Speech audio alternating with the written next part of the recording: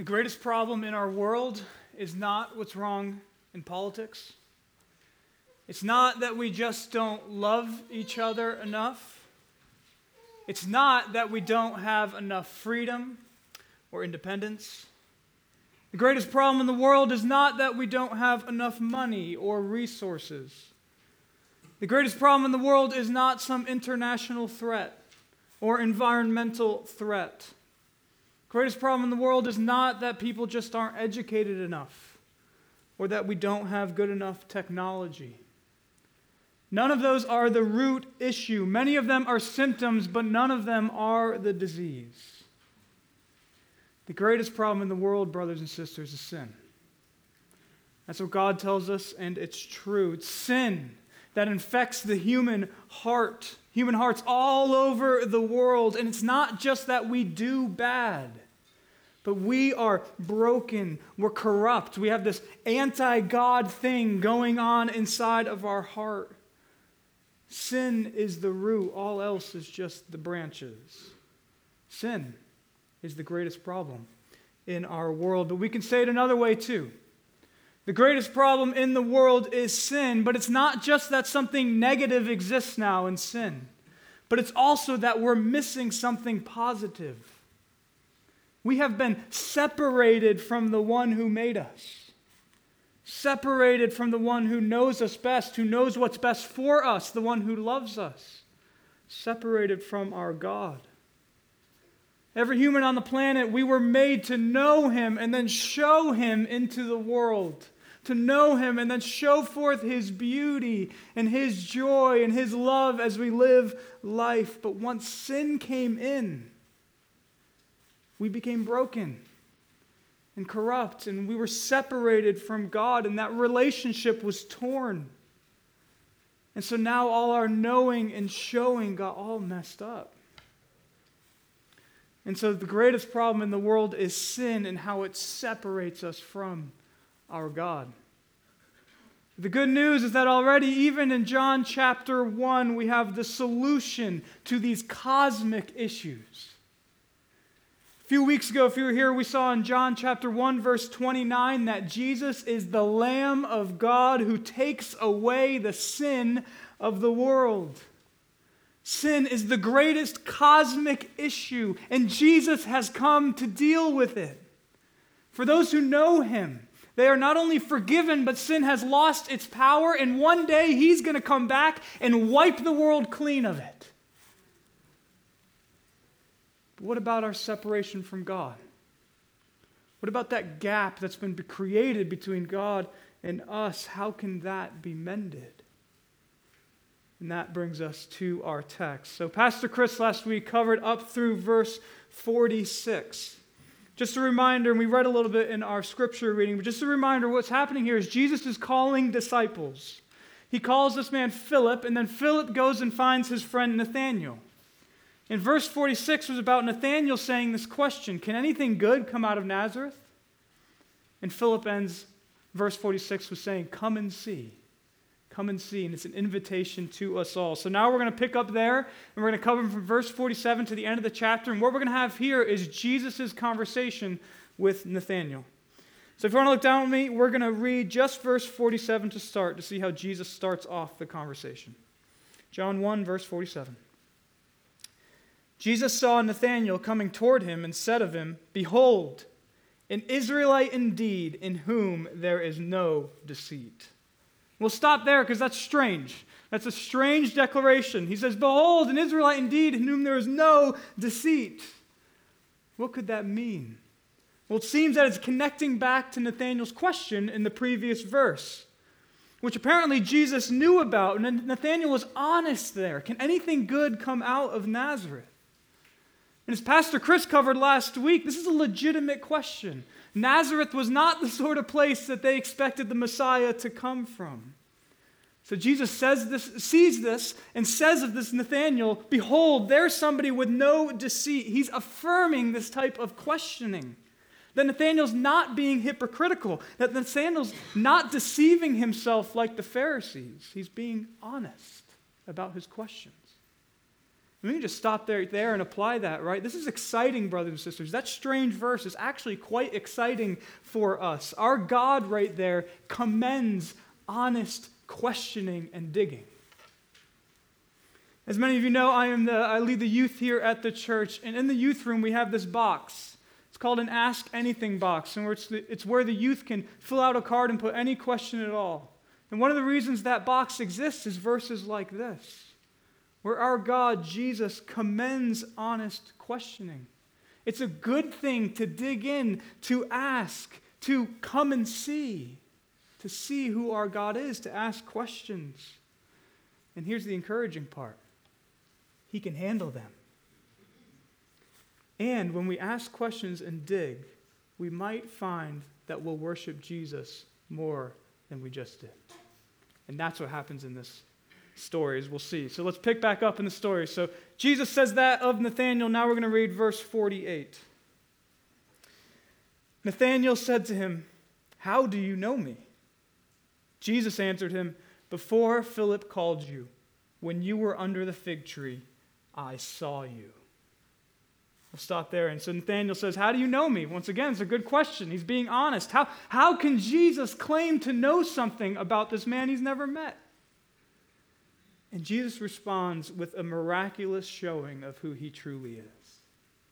It says, "Nathanael, before Philip even called you, when you were underneath the fig tree, I saw you." And this is something he couldn't have known unless he's no mere man. What Jesus does here is he shows forth clearly his power.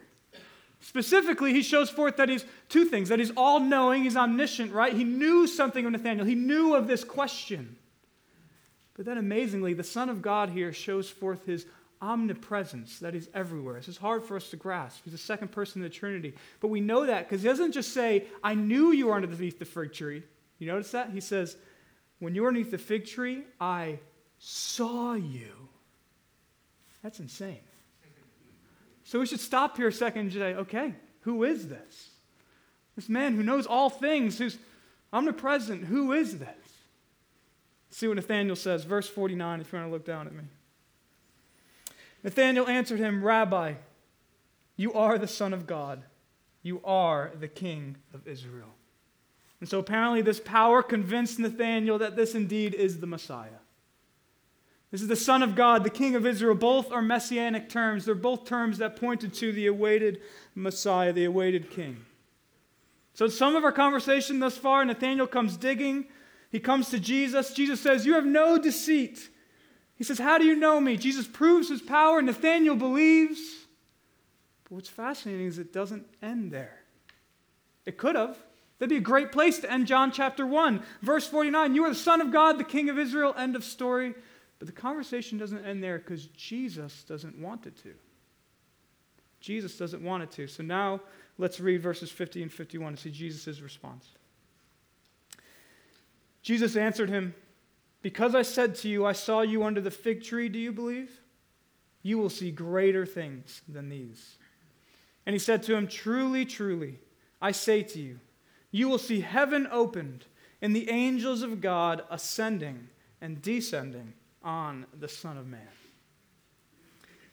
So Nathanael's amazed at Jesus' supernatural powers. But essentially what Jesus says here in verse 50 is, you think that's great? There's something way greater. And so what is it? Verse 51. Verse 51, we'll land here for a little time. Thus far in the Gospel of John, right, we have seen that Jesus is the Word, that Jesus is God, that Jesus is the Lord, that Jesus is the Lamb, that Jesus is the Messiah, the Son of God, the King of Israel. But here in verse 51, there's another thing that Jesus wants to get across about himself.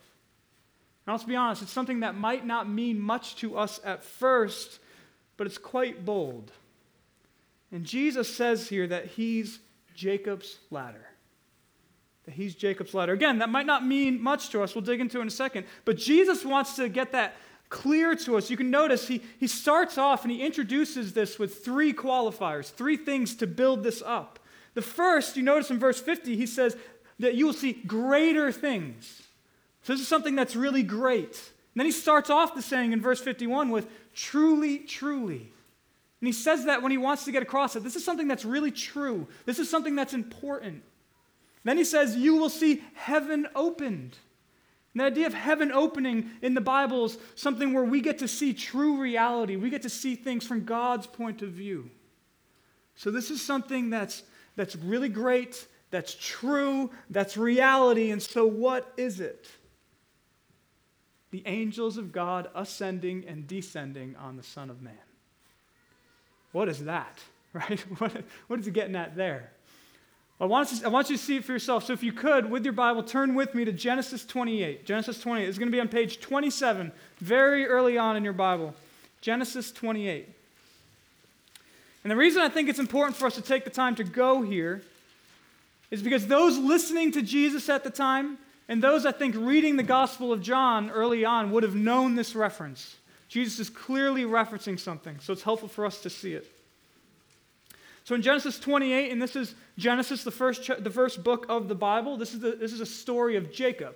Jacob was the grandson of Abraham. And just remember the phrase that Jesus said. He said, you will see the angels of God ascending and descending on the Son of Man. So with that, we're going to start at verse 10 and just read verses 10 through 14. Jacob left Beersheba and went toward Haran. And he came to a certain place and stayed there that night because the sun had set. Taking one of the stones of the place, he put it under his head and lay down in that place to sleep. And he dreamed, and behold, there was a ladder set up on the earth, and the top of it reached to heaven.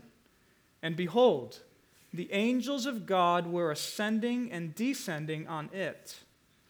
And behold, the Lord stood above it and said, I am the Lord, the God of Abraham your father, and the God of Isaac. The land on which you lie I will give to you and to your offspring. Your offspring shall be like the dust of the earth, and you shall spread abroad to the west and to the east and to the north and to the south. And in you and your offspring shall all the families of the earth be blessed. So Jacob falls asleep. He dreams and he sees a ladder between heaven and earth. And we see in verse 13 there that God is above the ladder and Jacob and the earth are below. And the angels of God are going up and down, ascending and descending on the ladder. And the angels represent God's messengers. So this is how God communicates with humanity. So then God speaks and he covenants to Jacob and he promises and promised that's going to bless the entire earth. But here's a question, even if you're just reading Genesis. Why is there a ladder? God could have just spoken and promised these blessings like he does to many other people in the Old Testament. So why is there a ladder? Well, clearly, even in Genesis, it's there to show some sort of separation between heaven and earth, between God and humanity. And this is where Jesus comes in. And this is why it's amazing and bold. He's clear. He's that ladder. Genesis 28:12, the angels of God ascending and descending on it. Jesus says that's him. He's the one who connects heaven and earth. He's the one who restores the relationship, the broken relationship between God and humanity. He's the one who makes God's promises of blessings that are going to go to all the earth possible. He's the one with the angels of God going up and down him, which means that God communicates through Jesus. He's the ladder. That's incredible. So turn back with me to John chapter 1. John chapter 1. Page 1054 in the Blue Bible. And that's how John chapter 1 ends. Jesus essentially says to Nathanael, you want to see something great, true, real, Nathanael? You know that story of your forefather Jacob? And how he dreamed and he saw a ladder between heaven and earth connecting God and mankind? I am that ladder. I connect heaven and earth. I restore the relationship between God and man. You might have noticed, remember in verse 49, Nathanael says rightly, Jesus, you are the Son of God. That's correct. He's right. He is the Son of God. But then in verse 51, I don't think this is accidental, Jesus calls himself the Son of Man. There's no coincidence there. This is brilliant what Jesus does here. Nathanael says, you are the Son of God. And essentially Jesus says, yes, I am the Son of God. But then he adds something else by saying the Son of Man. He's essentially saying, yes, Nathanael, I am the king, but there's something else. I am the one who bridges the gap between God and humanity. I am Jacob's ladder, the Son of God and the Son of Man. I love that. It's incredible. So what does that mean for us today? Let me tell you why I think you should marvel. Brothers and sisters, this is our hope. This is our hope. And if you don't have this ladder, you are without hope. You need this ladder. As we said earlier, this is why we're so messed up. This is why the world's so messed up. There's sin, and we've been separated from God. And Jesus is the Lamb of God who can forgive sin and is going to wipe it away. And he's the ladder who reconciles us back. This is the Jesus you and I need. This is the Jesus the whole world needs. He is the solution. And maybe you're here and you're recognizing that other solutions aren't working. Politics and politicians promise peace that never really happens. Money promises happiness to solve the problems that never really comes. Success promises satisfaction that doesn't really satisfy. You know these things don't fix the problem. And so here's what I love. Jesus comes and he's honest. He says, you want to know? Come and see. Come and see. And he says, it's sin that's causing all this. Your sin, my sin, the world's sin, but it's sin, and we need him as the Lamb. He says, come and see, come and see. You want to know what's going on? It's that you've been separated from God. We've been separated from God apart from Christ, and we need him as the ladder. And so I think this paragraph ends here. This chapter ends here. The conversation ends here because it's supposed to close on such a note. We're supposed to have a reminder about who we are apart from Christ. We're people separated from God. There's a gap caused by our sin, and we need a way back. So I encourage you, trust this Jesus. Trust this Lamb, this ladder who can bring you back to God. So that's verse 51. The point is very clear. Jesus is the ladder. He connects God and sinful mankind. But just to be clear, because this could be misunderstood with that analogy, just because Jesus is the ladder, we need to get this, just because Jesus is the ladder does not mean that you need to climb it. The point is not, use Jesus the ladder to climb your way back up to God. That is not the point. He is the ladder. He is, as he'll say later in John, he is the way. It's important. When he says things like that, he isn't just saying that he guides us to the right way or he guides us to the ladder. He's saying he is those things. In other words, you don't need to climb the ladder. You don't need to walk in the perfect way. You need Jesus. We need him. We need to trust him. That's what verse 51 is all about. But that is not, I think, all the text has to offer us. That's the most obvious thing Jesus is getting to. It's very important. He is the ladder. But as I was studying this, I was struck and fascinated by another thing, and that's what we're going to spend the rest of our time on. And it's how Jesus converses and sets this conversation up with Nathanael. And here's what I mean. Jesus was a master teacher. He was very skilled. I encourage you to read the gospel, see how he taught. And he knew what he was doing. And being the God-man, we believe that he was able to guide and set up conversations however he wanted. And I think you can see that he did that here. Because notice, it's not that Jesus just wanted to get across two truths about himself. He could have done that.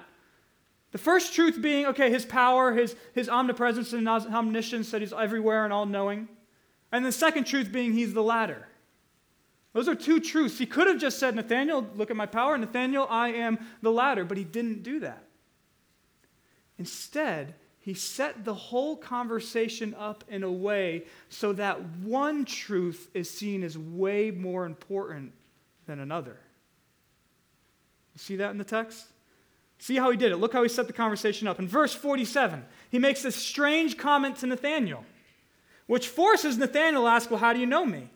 Which allows Jesus to show his power, which allows Nathanael to praise him, but that then allows Jesus to make his great point. That power actually isn't that great. That there's something greater. That he's the latter. In other words, Jesus wants to show us, do you think God's power and miracles are that great? There's something way greater. I bring you back to God. And that's why I think verse 50 actually is quite significant. I think what we have to take away from this paragraph is Jesus wants us to see how much greater the gospel is than any mere act of God's power, even Jesus' own power. The gospel is the good news that Jesus came to solve this problem of our sin and our separation from God by coming, dying, and rising. And that's greater than any display of mere power. I think he did a mini miracle in Nathanael to get that across. You can see that in the conversation. And notice these important words he uses to show it. These are words that apply to us because he says, Nathanael sees Jesus' revealed power, but then Jesus says that you will see greater things. Greater things are coming, Nathanael. And when he says that, he's not referring to some miracle or some healing that he's going to do during his ministry. He's referring to the gospel. The gospel is the greatest thing. But not only that, Nathanael believes, right? He says this, verse 49, this amazing declaration because of Jesus' power. But Jesus says essentially in verse 50, is that why you believe, Nathanael? There's something that sparks way more belief, way more faith, way more trust in God, and it's the gospel. That Jesus bridges the gap between God and sinful man.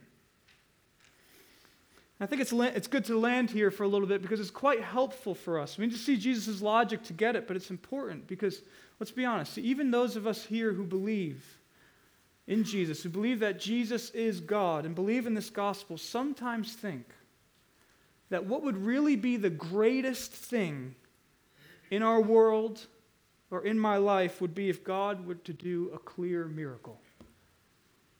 If he were to heal me or heal my friend, or if he did some miracle in the world or in Washington or some miracle in my family, we think that would be the greatest thing. Or we think that it would be the greatest thing if God were to show his power in a clear way in my life. If he were to give me that great job or give me better grades or help me financially, that would be the greatest thing. And Jesus is just saying to us here, no. No, he loves us and he says to us, no, that's actually not the greatest. The greatest thing for your life, for this world, is the gospel. That Jesus reconciles the relationship between God and mankind. Or we might think that what would make us believe more in God, have more faith more in God, were to see God do a miracle. Or if he were to heal, or if he were to do something powerful in my life, that would really help my faith. And again, Jesus is saying here, no. The thing that will spark the most belief in God is not miracles or power that he can do for us in this life, but it's this gospel. That Jesus is the lamb for sin, that he's the ladder who reconciles us back to God. And so I think we need to hear that. I need to hear that. This means that the most glorious and amazing thing is not that God can manipulate nature in healings or displays of power. The most amazing thing is this gospel of grace. I mean, he made this world. He upholds it every single moment. But the greatest thing is the gospel of grace and the fact that he became a man and died and rose again forever for our joy that we could be with him. What are miracles in comparison to that? What is power, brothers and sisters, in comparison to grace? In getting what you could never deserve.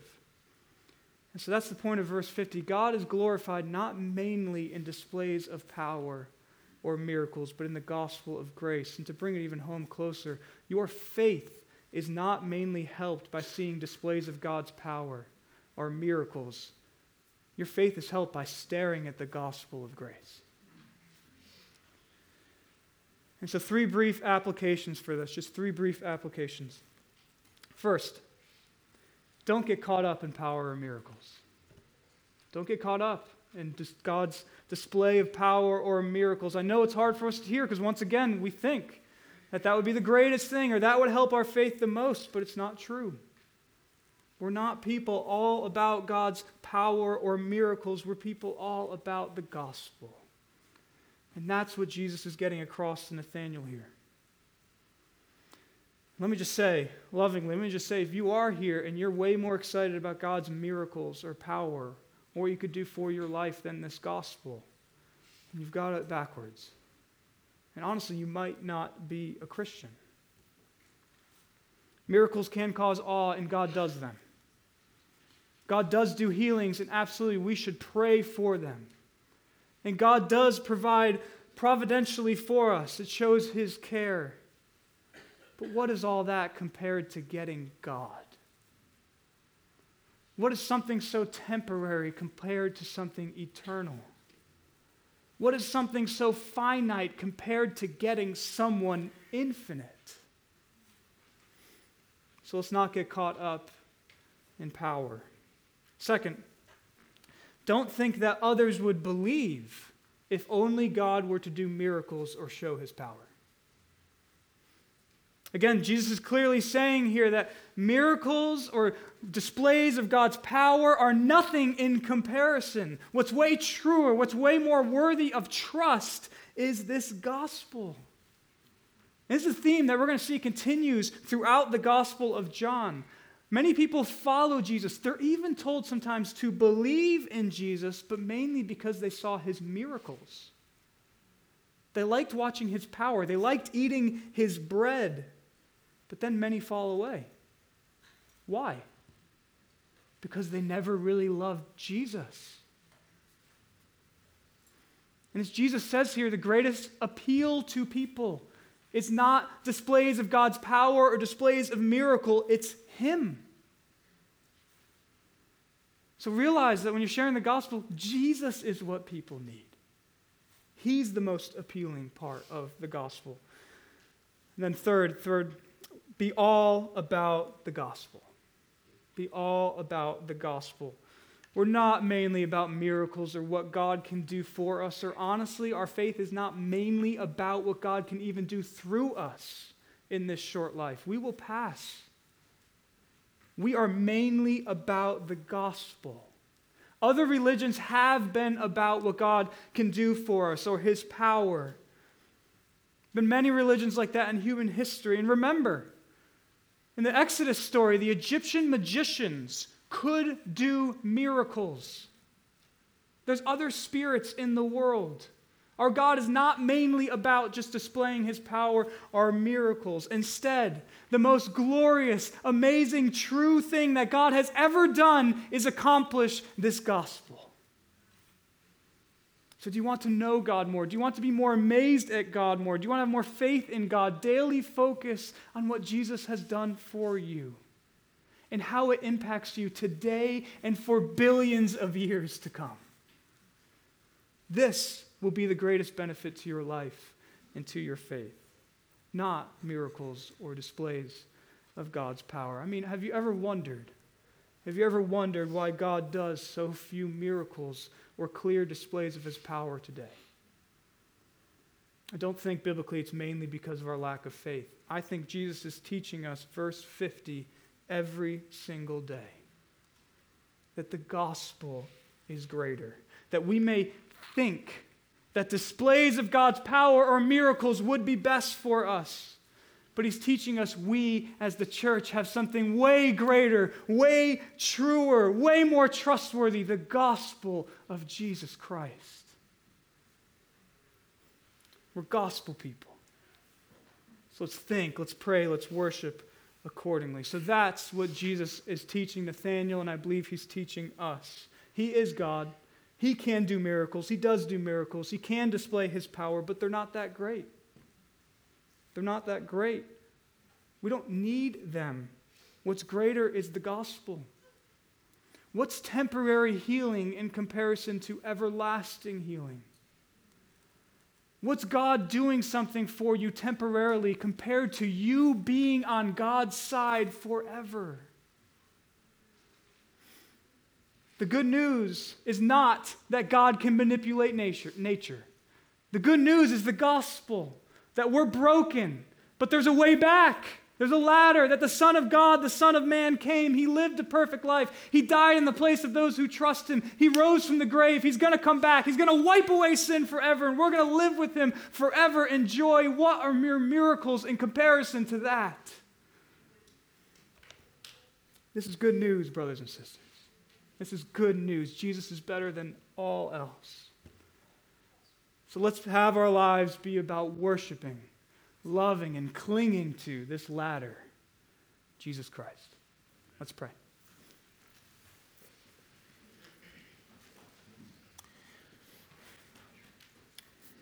King Jesus, we are so thankful for that gospel. Oh, may you stir our hearts right now to see the glory of what you've done, the glory of the gospel that we will praise not only here this morning, but forever and ever. Jesus, help us know that you do love us, that you do care what's going on in our lives, but help us also to see that you've accomplished this gospel for us, which impacts us now and unto eternity. So help us to trust you, Jesus. Trust you as our lamb, trust you as our ladder, and love you and cling to you. And Jesus, I just pray right now for anybody in this room this morning who does not know you, who has not trusted you. Help them to see, King Jesus, that you are better than anything the world can offer, that your gospel is the news they have been looking for. And so, Jesus, help them right now to know that they can just trust you, even in their seat, at this very moment, they can trust you. Help them to do that, Jesus. And for us, your church, Christ, those whom you have redeemed, help us to daily look at you. Help us to live for your glory. And help us to know that your gospel is greater than anything this world can give us. We love you, King Jesus. Help us love you and trust you more. It's in your good and wonderful name we pray. Amen. Let's now rise and respond in worship.